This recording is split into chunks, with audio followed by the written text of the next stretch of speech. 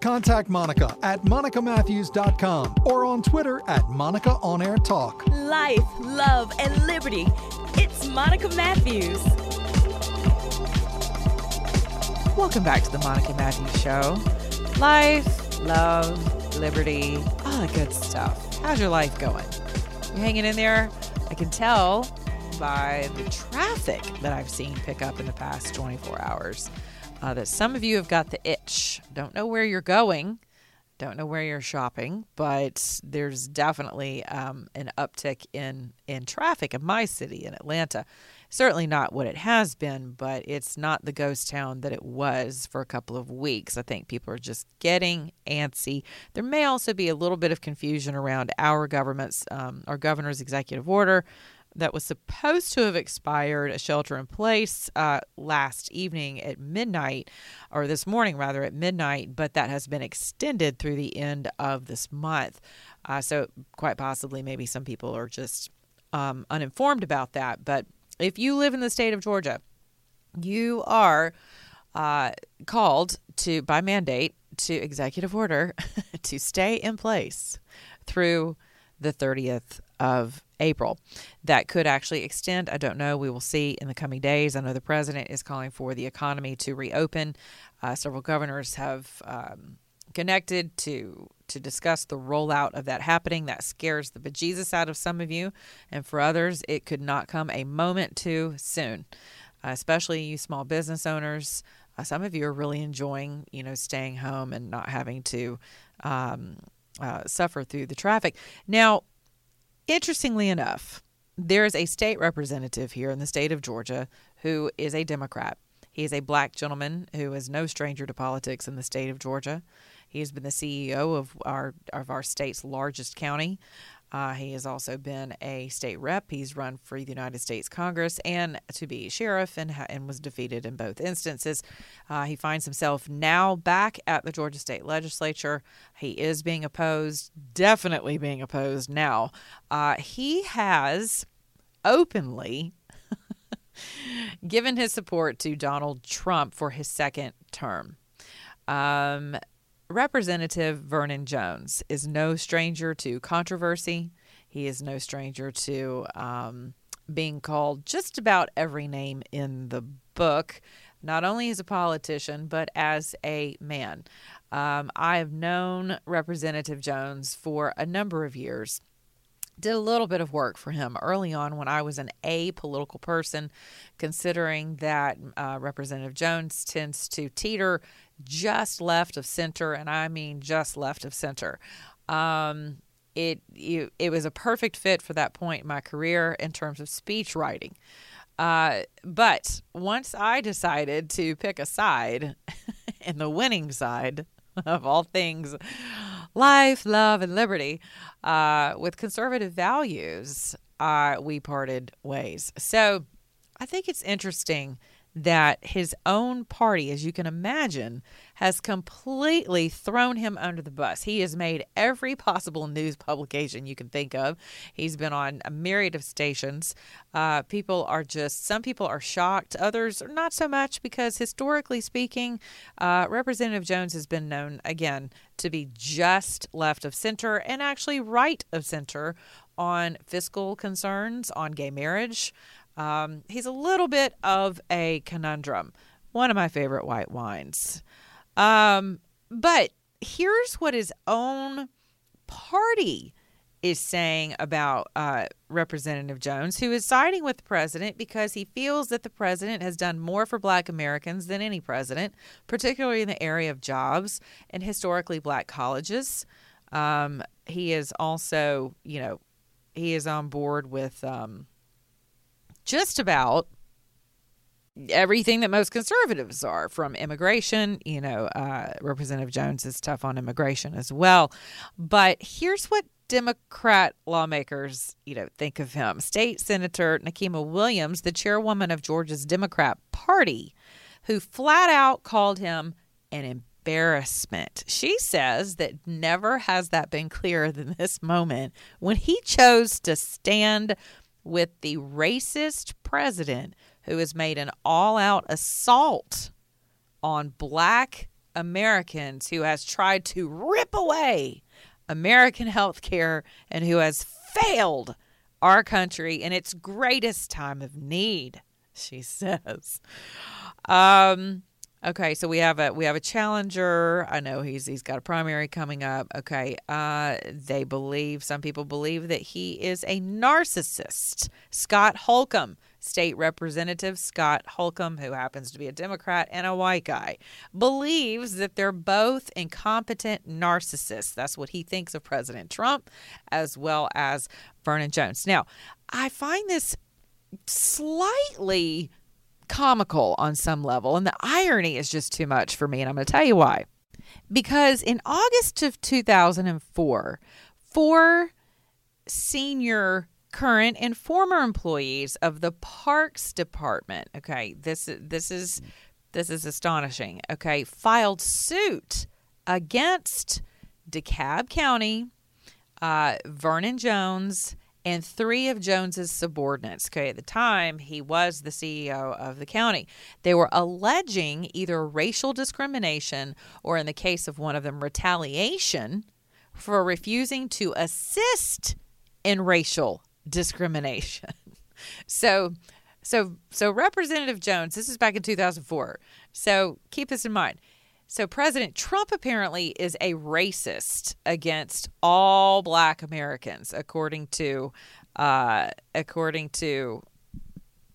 State Senator Nikema Williams. But according to this lawsuit in 2004, Vernon Jones, at the time DeKalb County CEO, was also accused of racial discrimination.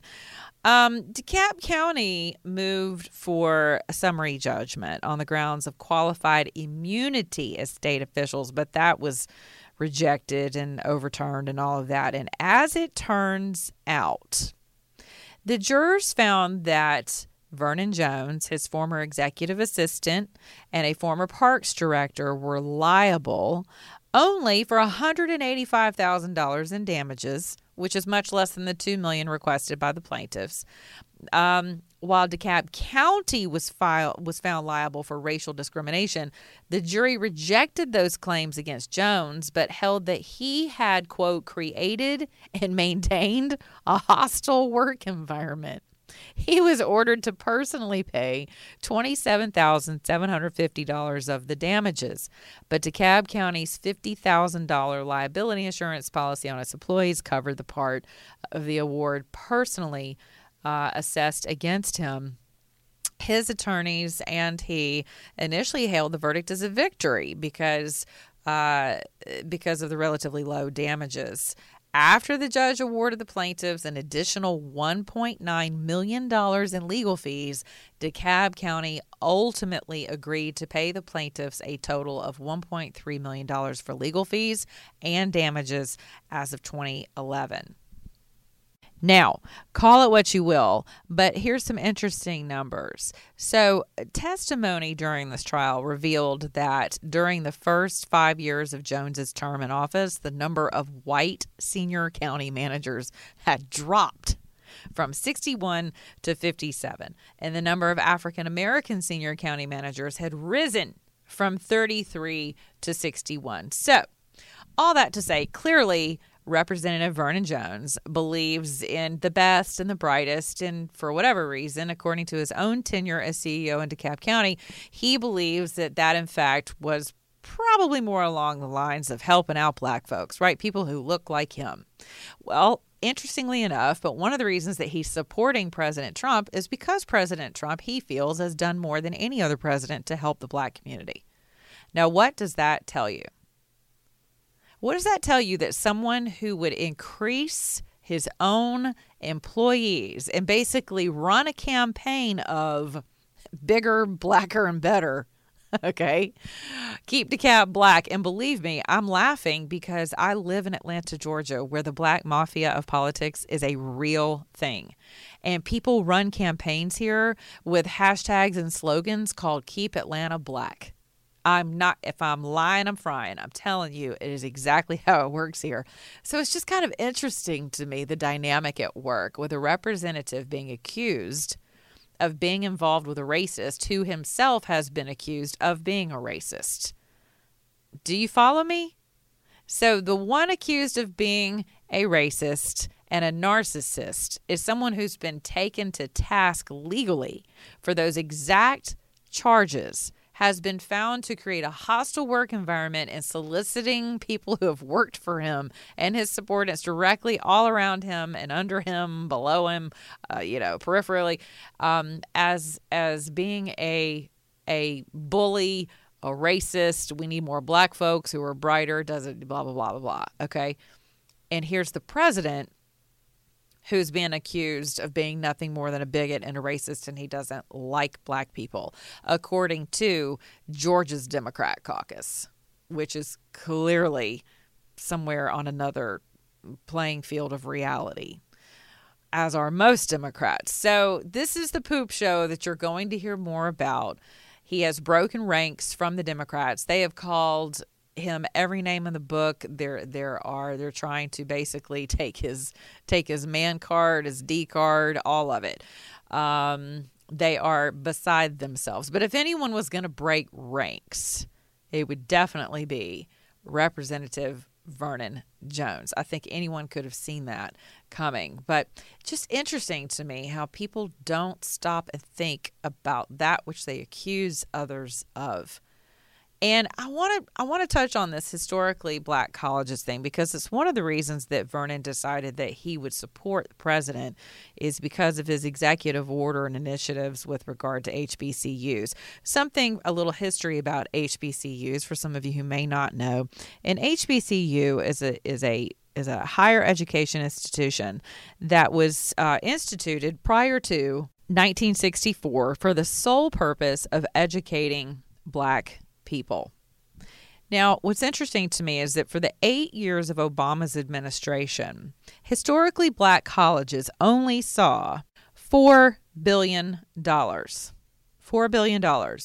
In comparison to President Trump's signing of a permanent allocation to historically black colleges to the tune of $250 million per year, which was a bipartisan effort. Now, you do the math. 8 years. And I have to tell you, everyone from the president of the United Negro College Fund to historically black colleges and universities, they were sorely disappointed in their first black president and his not even... I guess I would probably call it his neglect. And it had to have been a willful neglect, because Obama clearly knew he was the first black president, because everyone from here to Mars and Venus knew he was the first black president. We're still talking about the fact that he was the first black president. So how is it that the first black president of the United States of America does not stop and think about taking care of historically black colleges and universities while traveling to these universities to remind black young minds at every speech he and his wife gave, every speech I've ever heard the two of those give at a historically black college and university, reminded those beautiful, young, black, hopeful, vibrant, just made it through, the crucible of 4 years of college. Y'all know how hard that is. Every single speech included, you got to know how hard it's going to be because you're black. You got to know you got to work that much harder. You still got to work harder than anybody else. How defeating is that? Some of you think that's reality. And you know what? I'm a female. So if anyone understands about having to work a little bit harder than the guy next to me, I get it. But when that's what you leave people with while leaving their opportunity zone of education basically unfunded, basically impotent, basically broke, who gets away with that? In the meantime, you have the same black folks running through the country right now telling us and telling their base that he is the worst racist and willfully neglectful president toward blacks in the history of the presidency. I mean, what? Do you know this? How about this? While we're allocating all of these funds to historically black colleges and universities, do you know how many of their students actually graduate? Their graduation rates are dismal. 30%.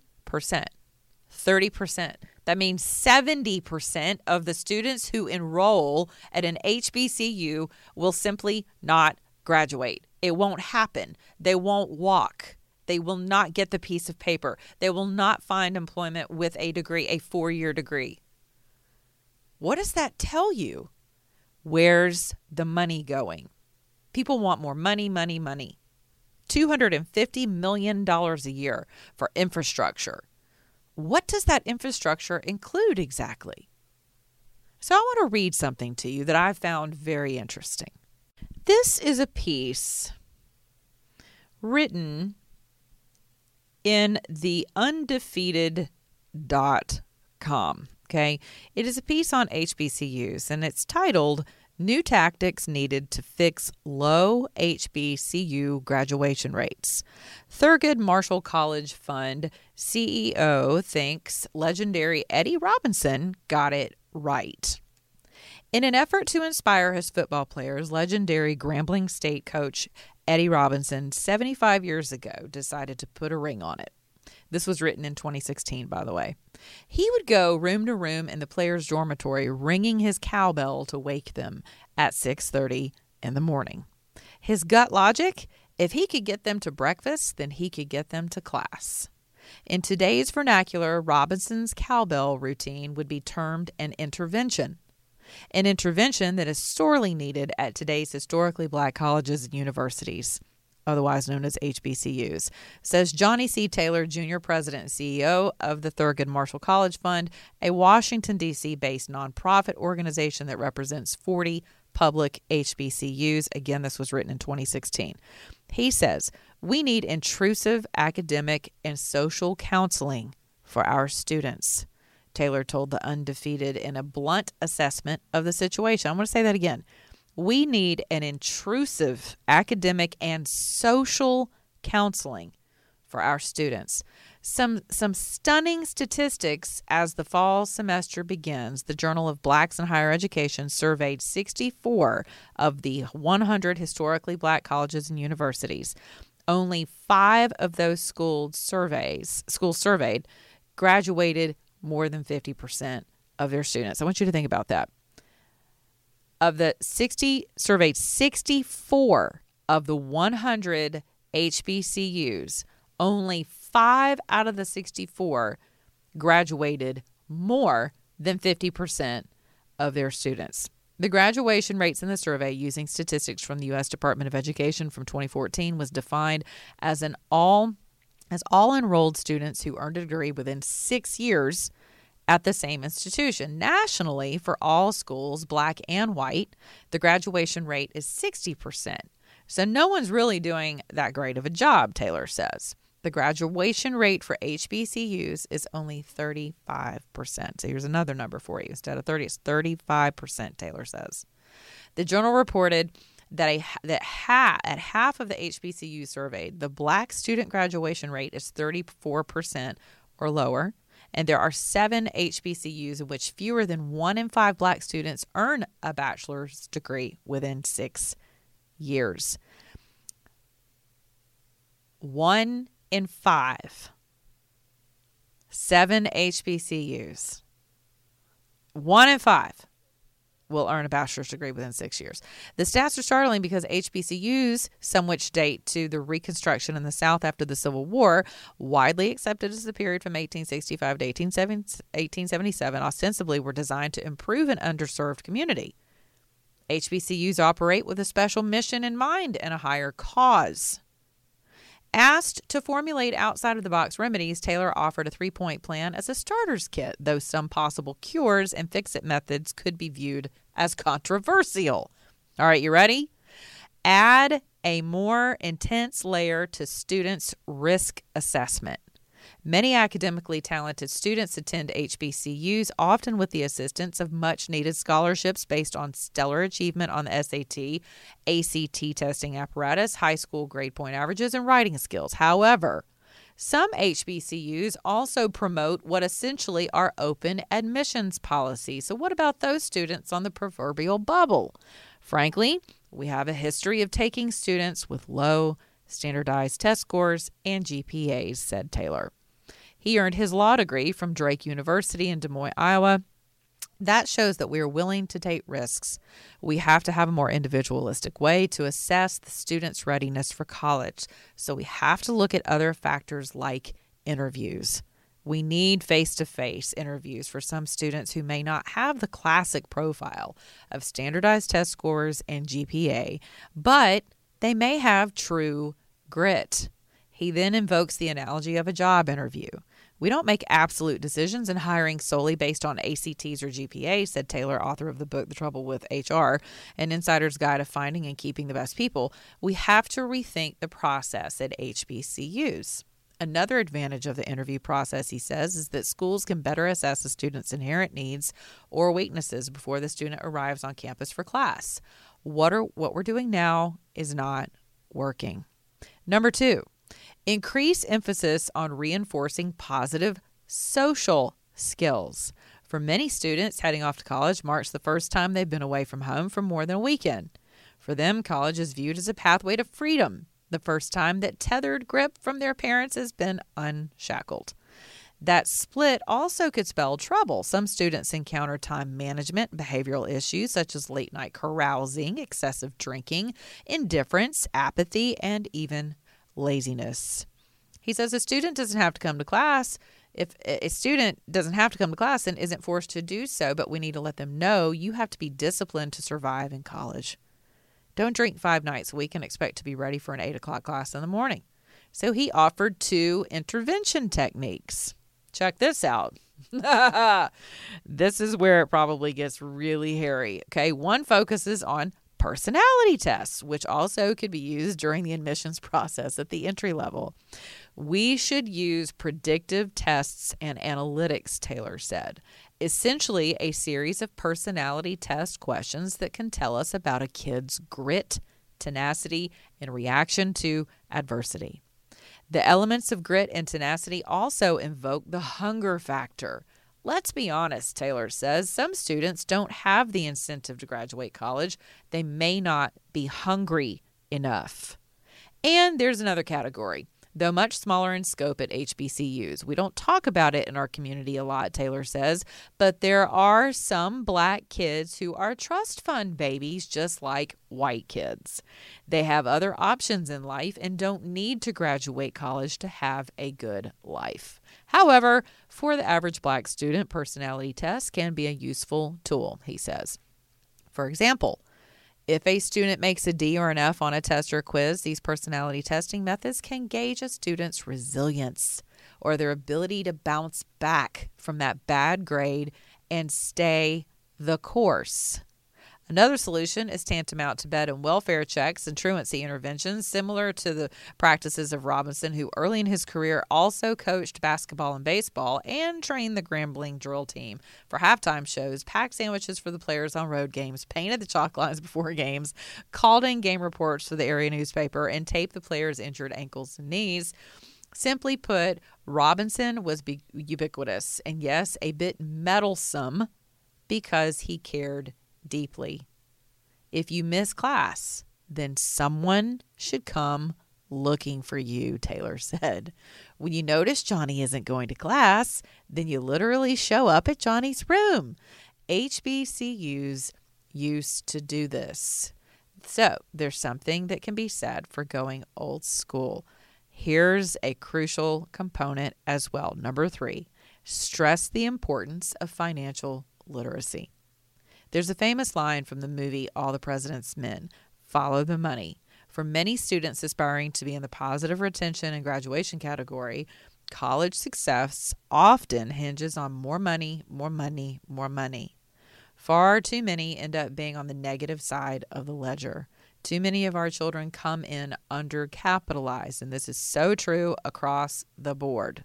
But Taylor says that means they come in without enough money for anything past the first semester.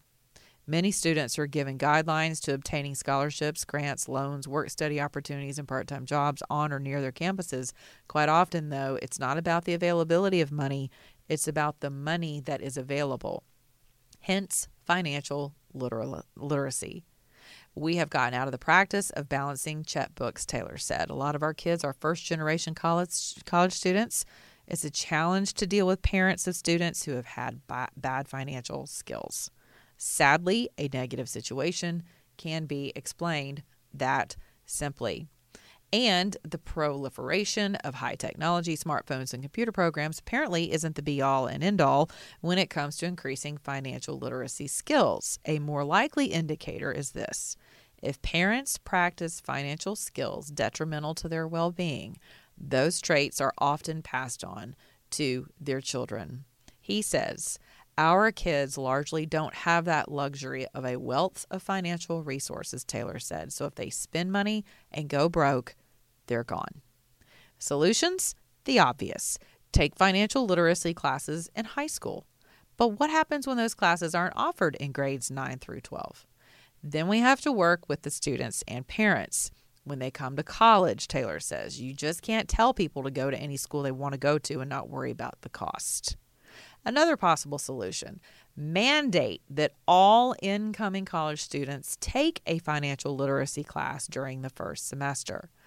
Besides the action steps listed, Taylor named as one of the Power 100 by Ebony Magazine and his list of 100 most influential Black Americans recommends a change in attitudes and outlook on the part of many in the Black community. 2 words, education shaming. We've all seen that poignant and powerful mantra promoting the United Negro College Fund. A mind is a terrible thing to waste. Hatched by the much-respected advertising firm Young and Rubicam in 1971, the slogan espouses the benefits of Black folk attending four-year colleges. However, Taylor, like many other critics and advocates furthering other forms of educational training for young people, instead of focusing solely on mainstream institutions, he says it seems we're telling our kids that if you don't go to a four-year school, then you are wasting your mind.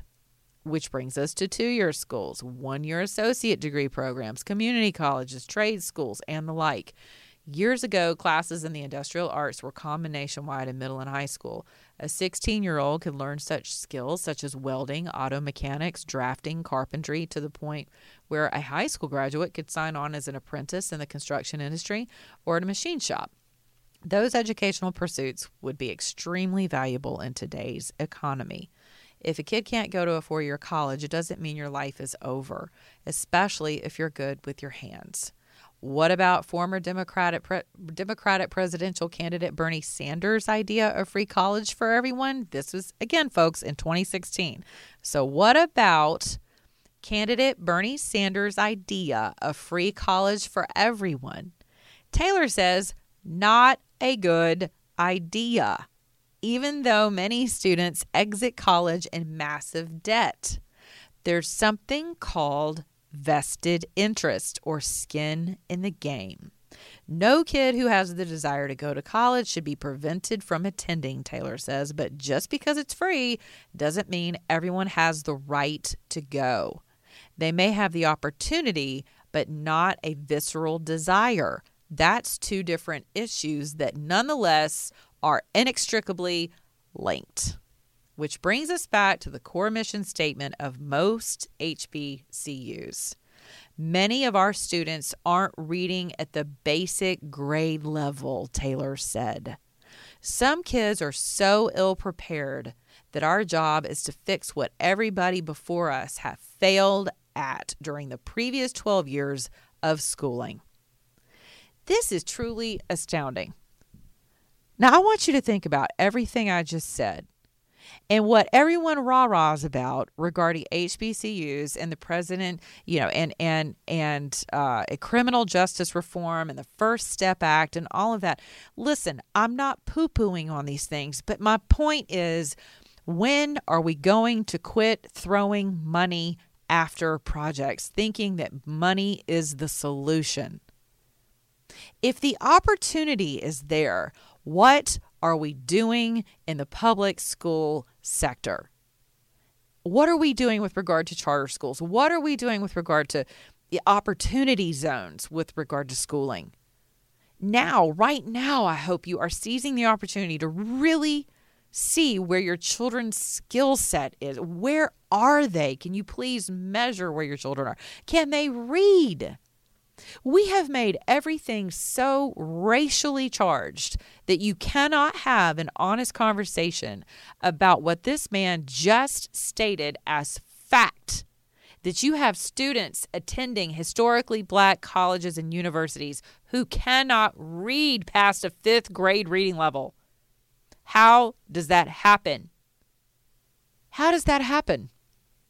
We're not taking care of our kids in the lower levels, in the elementary years. And we keep abdicating our responsibility. You know how many kids right now are sitting at home in your government school system whose parents don't give a damn about whether or not they can read? All they care about is getting a check. All they care about is how racist Donald Trump is. All they care about is what an Uncle Tom sellout Representative Vernon Jones is. That's the only conversation they'll ever have with their children around anything political. Where's mine? I got to get mine. You got to get yours. And if we can't get ours, we're going to take yours. These conversations, you've got to start having these honest conversations across the board. I am white. I'm going to continue having these conversations. You know why?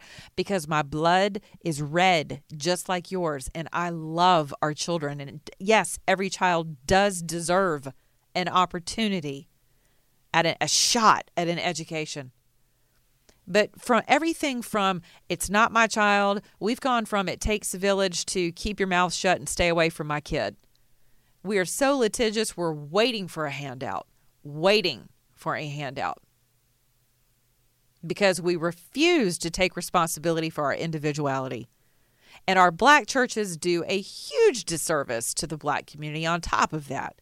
Discussing, you know how many of them should just be shut down for having political conversations, backing candidates. 501c3 status is shut down is what I mean by that. I mean, take it down. Fine, get out of bed with Caesar, but you can't have it both ways.